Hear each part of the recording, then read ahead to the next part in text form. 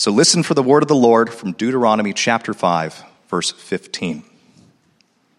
Remember that you were a slave in the land of Egypt, and the Lord your God brought you out of there with a strong hand and an outstretched arm. That is why the Lord your God has commanded you to keep the Sabbath day. Thank you, Michael.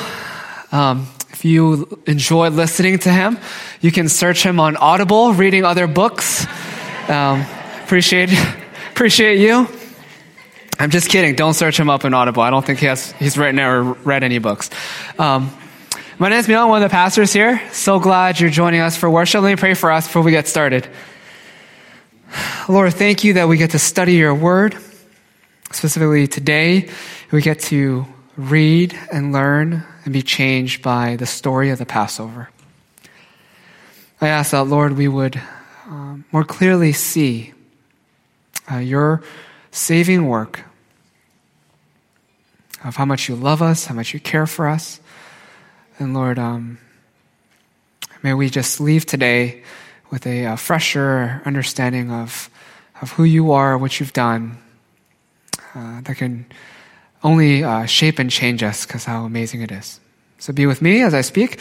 May it just glorify you and be edifying to the church. In your name we pray. Amen. So we're continuing our sermon series, The Plains of Moab. And this is part 2. And so last week, it focused on the first portion of Deuteronomy 5:15. And so today, we're going to continue learning about God's provision and deliverance through the event called the Passover.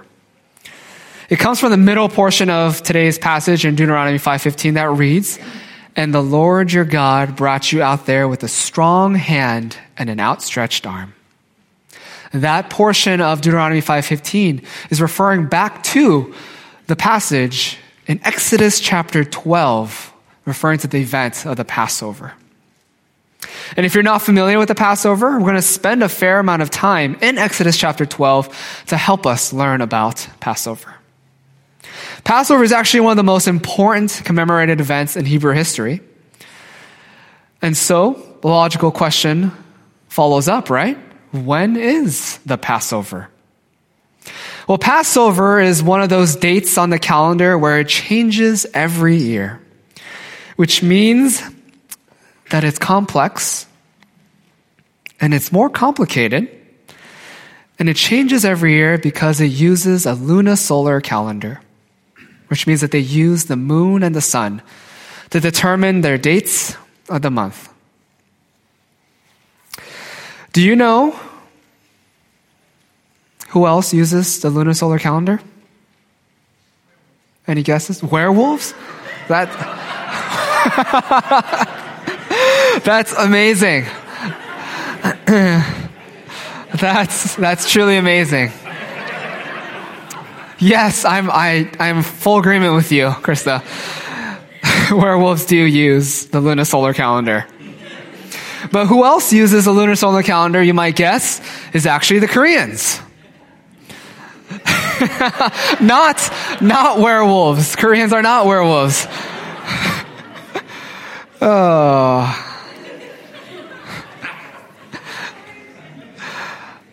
I grew up and I always lived with a form of calendar dyslexia, as I like to say it.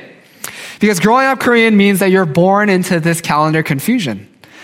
It means that when people ask you how old you are, you say, hold on.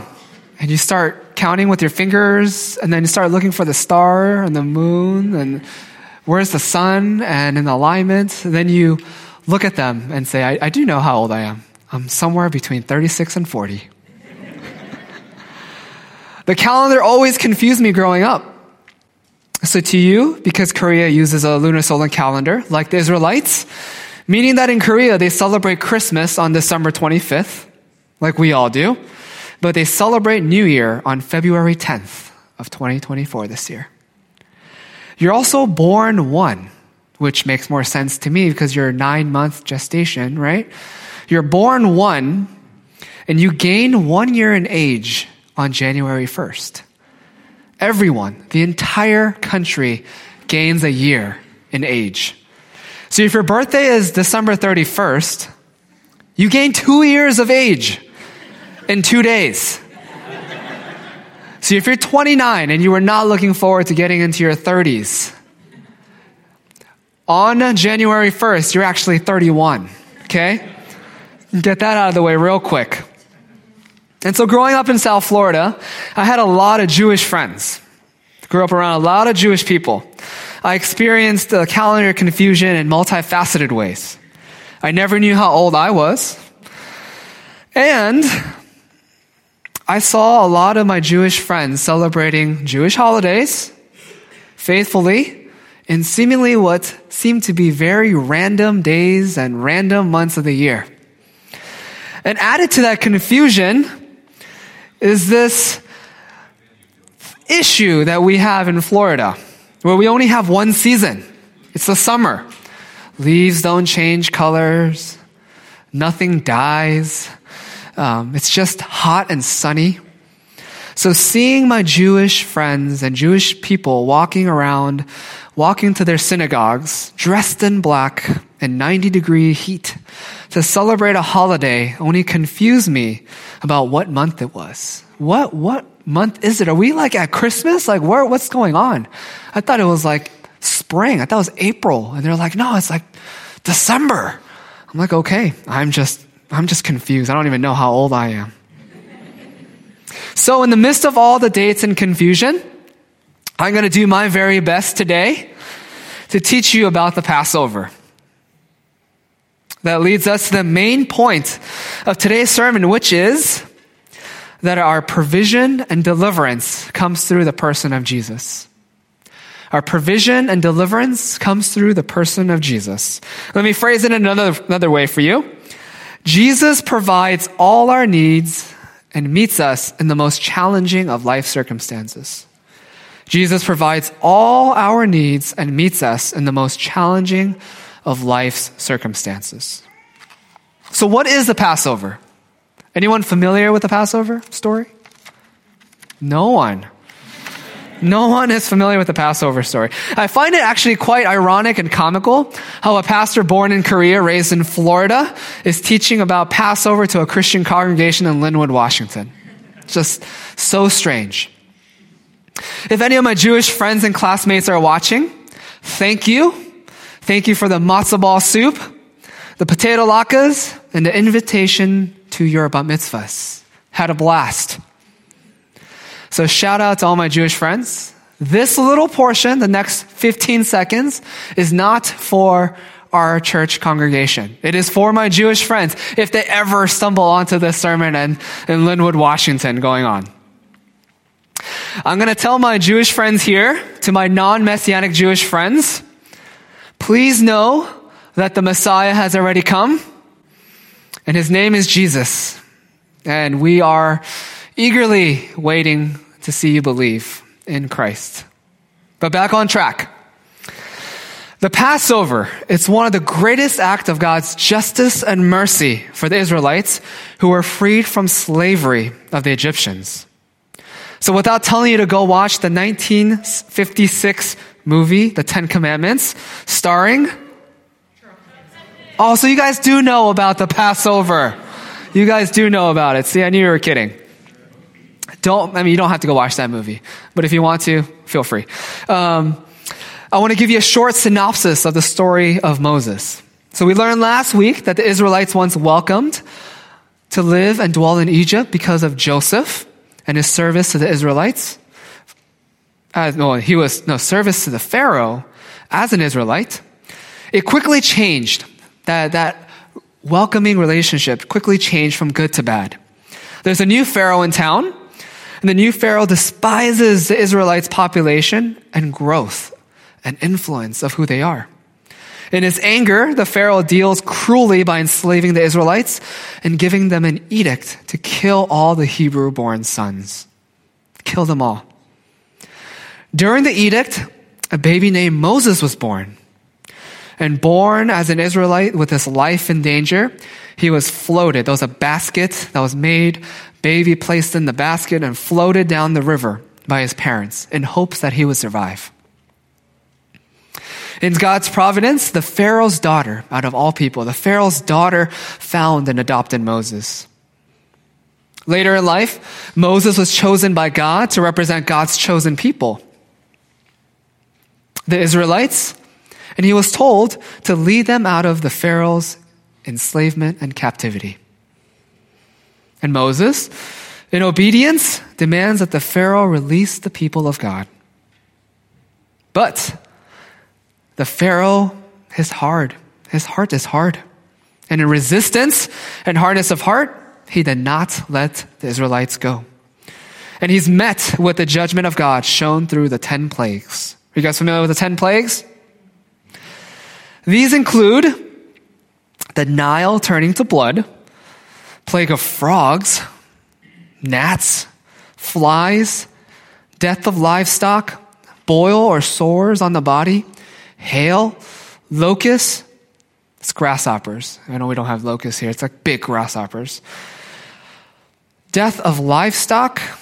Darkness. And the last of which was the death of all the firstborn sons, including livestock. I know I harp on Florida a lot, but this seems a lot like Florida already, so. And each of the plagues were directly given by God because it opposes the Egyptian gods. This brings us to the very last plague, which is the Passover. Now, additionally, for the Israelites, the Passover was not only the just judgment for Pharaoh and the Egyptians, but also was a merciful means of providing salvation from the 10th and final plague for the Israelites themselves. And for the Passover, God gave them a number of steps to follow. And all the steps, each step had great meaning given to the Israelites to follow. And so without going into great detail, here are the steps that God gave them for them to follow. Step number 1, select an animal. This animal must be a spotless young lamb. Exodus 12:5. You must have an unblemished animal, a year old. You may take it from either the sheep or the goats. Step 2, you slaughter the animal and paint the blood on the doorpost of the home. Exodus 12:7. They must take some of the blood and put it on the 2 doorposts and on the lintel of the house where they were to eat, where they eat them. Step number 3, my favorite. Roast the meat over fire. Barbecue. Yes, amen? Roast the meat over fire and eat it with unleavened bread. Exodus 12:8. They are to eat the meat that night. They should eat it, roasted over the fire along with unleavened bread and bitter herbs. Next step, do not leave any leftovers. Exodus 12:10. If your barbecue's good, there's never any leftovers, so no issue there. But do not leave any leftovers. You must not leave any of it until morning. Any part of it left until morning, you must burn. And lastly, the Israelites were to be ready to leave. Keep your sandals on and staff in your hand. Exodus 12:11. Here is how you must eat it. You must be dressed for travel, your sandals on your feet and your staff in your hand. You are to eat it in a hurry. It is the Lord's Passover. Now, I'm Korean, and so you don't wear shoes in your house. So this is a big deal. If someone says, you got to be ready to leave, keep your shoes on. All this kind of refers to this idea of God telling his people, this is not going to be your final home. You're going to be ready to leave, and I'm going to take you out. And so the plague comes to the land of Egypt, and every firstborn male from the Egyptian people and cattle are killed that night. But the Israelites who obeyed God were spared. This was a turning point where the Pharaoh finally released the Israelites from captivity and told them to go. So that at that point on, it became a memorial for God's justice and mercy, which has been observed by the Israelites every year since. And that's where Deuteronomy 5:15, the remembrance, the passage where it says, "And the Lord your God brought you out of there with a strong hand and an outstretched arm." That's referring to the Passover. Therefore, to answer the early question I posed in the introduction of when is the Passover, well, the Passover starts on the 14th day of the first month of spring that kicks off the week of the Feast of the Unleavened Bread. So don't try to figure out the date, exact date. You're not going to figure out by watching the moon and the sun. Just Google it. Google will tell you when the Passover is for this year. It's like trying to explain, when is Christmas? You know, that cold week in December when the stars are on the north side and the trees are moving, snow is starting to fall, and you'll know Christmas is around the corner. No, it's confusing to describe people when those dates are. And so just Google when Christmas is, and they'll tell you it's December 25th. So just Google when is Passover, and instead of trying to use difficult 14th day of the first month of spring, I don't know. Just Google it, and Google will tell you when the Passover is. So let's move on. Now you got a little synopsis of the story of Moses and the Passover. Let's do some introspection, right? What do you hear when you listen to that little synopsis? What do you think about? More specifically, what do you think about the Pharaoh? Are you listening to this Exodus story thinking something like, that Pharaoh is stubborn? Is he prideful or insecure or what? Why couldn't he just let them go before the death of his firstborn? Are you thinking, glad that isn't me? Glad that we're not in that situation? Well, let me ask you, because I think that we're a lot like the Pharaoh than we might give credit to. So let me ask you, what are the things in your life that enslave you? What are the things in my life that enslave me? What have you established as a God in your life? Let me phrase it another way. Where do you establish your own kingdom, gripping so tightly, refusing to trust in God for your provision and deliverance, refusing to let the things you have go? Do you worship or put your trust in your work? Do you worship or put your trust in your family? Do you worship or put your trust in your physical or emotional health? Do you worship or put your trust in romantic relationships? Do you worship or put your trust in the success of yourself or your kids? Do you worship or put your trust in comfort? Do you worship or put your trust in earthly justice and peace? We got the elections coming up this year, right? Do you worship or put your trust in politics? Are any of these things bad? No. I know you guys are a little afraid to shake your heads. No, none of these things are bad in itself. A lot of these things are good. But when we elevate them above God and forget that all our provision and deliverance comes from God, then anything else that takes that place, a ruling position in our hearts and mind, becomes a God that will enslave us. Anything that you hold on to so tightly to bring you through till tomorrow or give you hope will enslave you if it's not God. Underneath our worship of false gods lies a similar hardness of heart like the Pharaoh. It's prideful, right? It's prideful that we have this desire to control and stiff-arm the truth that only through Jesus do we receive our provision and deliverance. You stiff-arm Jesus and his truth and his provision. Is it too soon for a football analogy? UW fans? Seahawks fans? Losing the national championship and losing a head coach all in like the same week. But isn't that what we do? In our pride, we stiff arm Jesus. Hopefully you're hearing me clearly. We all have areas in life where our hearts yearn for control. Because of the sinful nature of man, it's actually normal to yearn for control. What's abnormal is to change life. For those who believe in Jesus as the greatest Passover, it's abnormal for us to not yearn for control. But like the Pharaoh, if you don't have a Passover,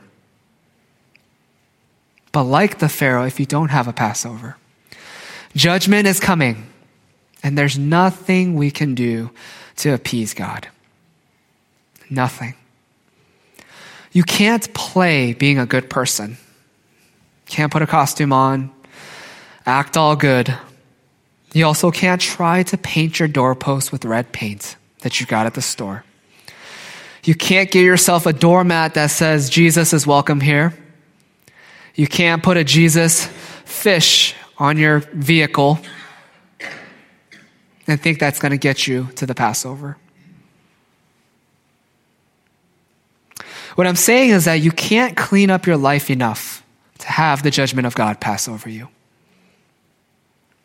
That just as the plagues from God addressed the gods of Egypt, Solomon reminds us that there's nothing new under the sun, right?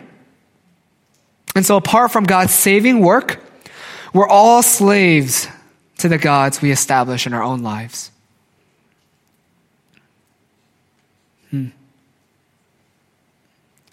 So do you know then why the Passover is important? It seems like just an Old Testament story, right? Or some holiday commemorated by Jewish people, but it's not. It's important because as Christ followers, Jesus followers, every Passover since the very first Passover points as a signpost to the greatest Passover of judgment and death that we deserve. The judgment and death that we deserve but are delivered from because of the sacrificial blood of Jesus on our behalf. Just as the Israelites needed a sacrifice of a spotless lamb and for the blood to be covered on the doorposts, we all need a sacrifice. And that sacrifice has come once and for all through the person of Jesus. Spotless without sin as Jesus is described in 1 Peter 1:19. But with the precious blood of Christ, like that of an unblemished and spotless lamb.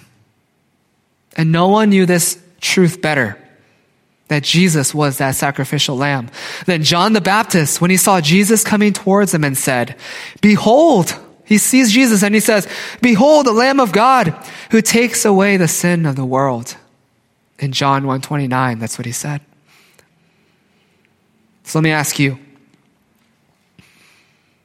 do you believe that Jesus' blood is the only way that God was appeased of his righteous anger and judgment, and that Passover will take place in your life? Do you believe that Jesus' blood is the only way that Passover will take place in your life? If not, and you're trying to be a good person, God will not be fooled by red marker that you scribble on your doorpost of life. He's not going to be fooled. Are you guys familiar with the hanging Chad? Yes? Are you familiar with it? Just going to double down and just like stomp on Florida as much as I can. I love Florida. There's a lot of friends that still live there, so I love it. But you can always poke fun at it. The hanging Chad was an election back in the day. Dating myself. You can guess how old I am, right? Between 36 and 42, right? Or 36 and 40. So it was an election that was taking place. And the ballots, they were not electronic. They were all just manual punch of a piece of paper. And the punch, for some reason in Florida, could not remove the tab all the way from the ballots. So when you punch, there was a dangling piece of circle from the ballot, causing confusion in the counting. So they just paused the final counting of the election to say, we need to figure out what's going in Florida. And so they named it the Hanging Chad.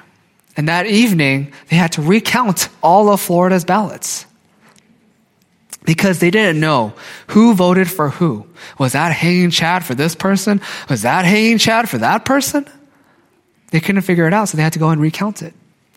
Well, I'm here to say the Passover for us, believers in Christ, is not going to be a Hanging Chad situation where God needs to go and recount his work.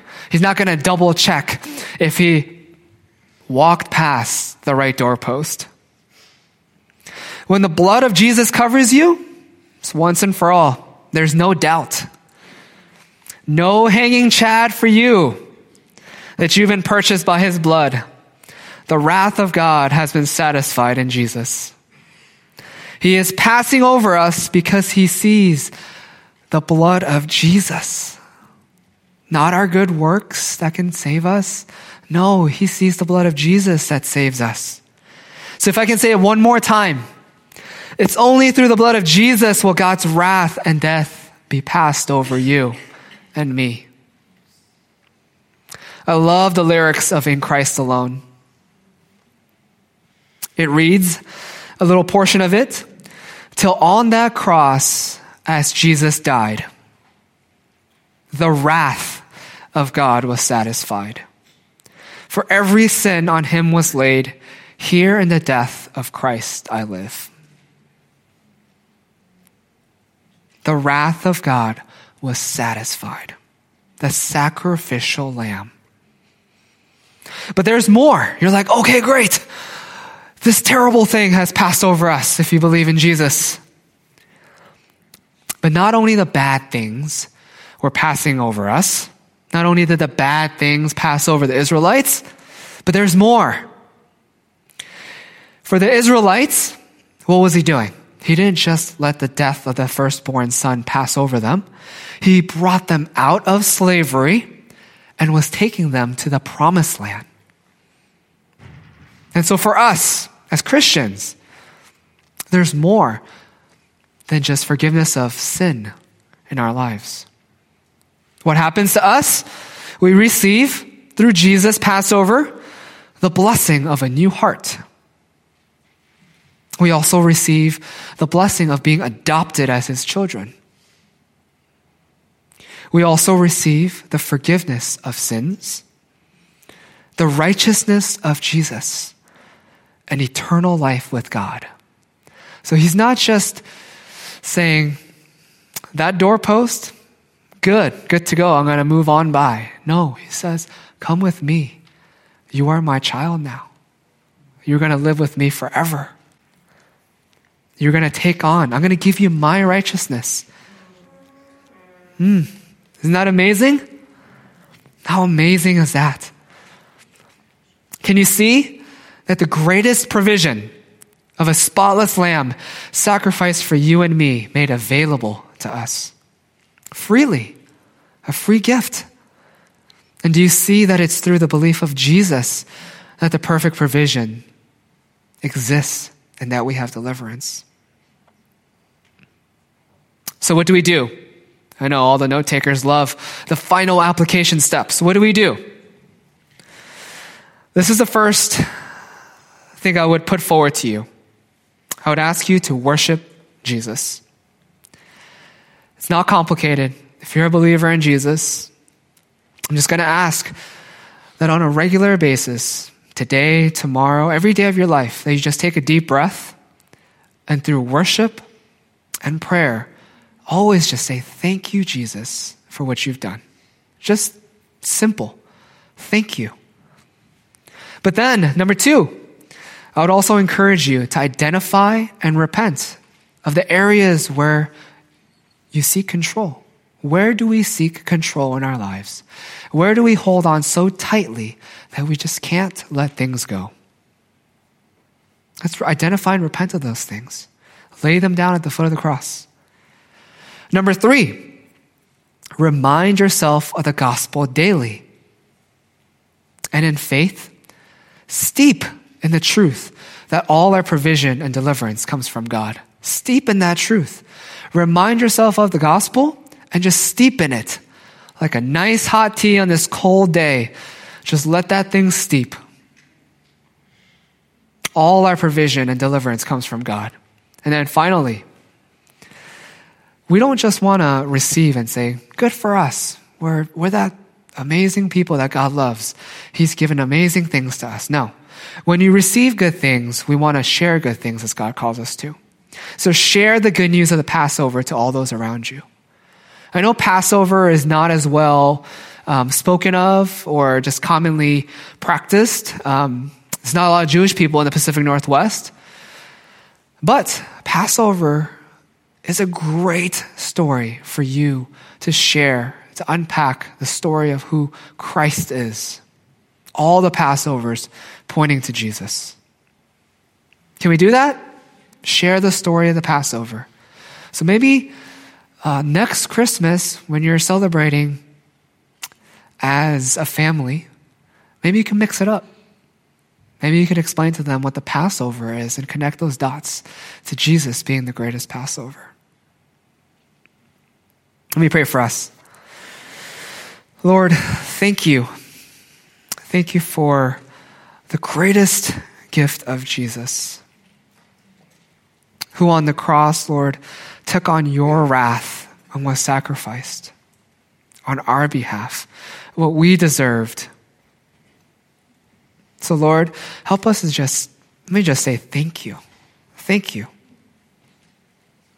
And Lord, may we worship you and help change us, Lord. Help us to become more like you. Root out the things that we just yearn for control. Help us to become more like you. And Lord, in that heart and mindset of thankfulness, help us to share the good news of the Passover to all those around us. We love you. In your name we pray. Amen.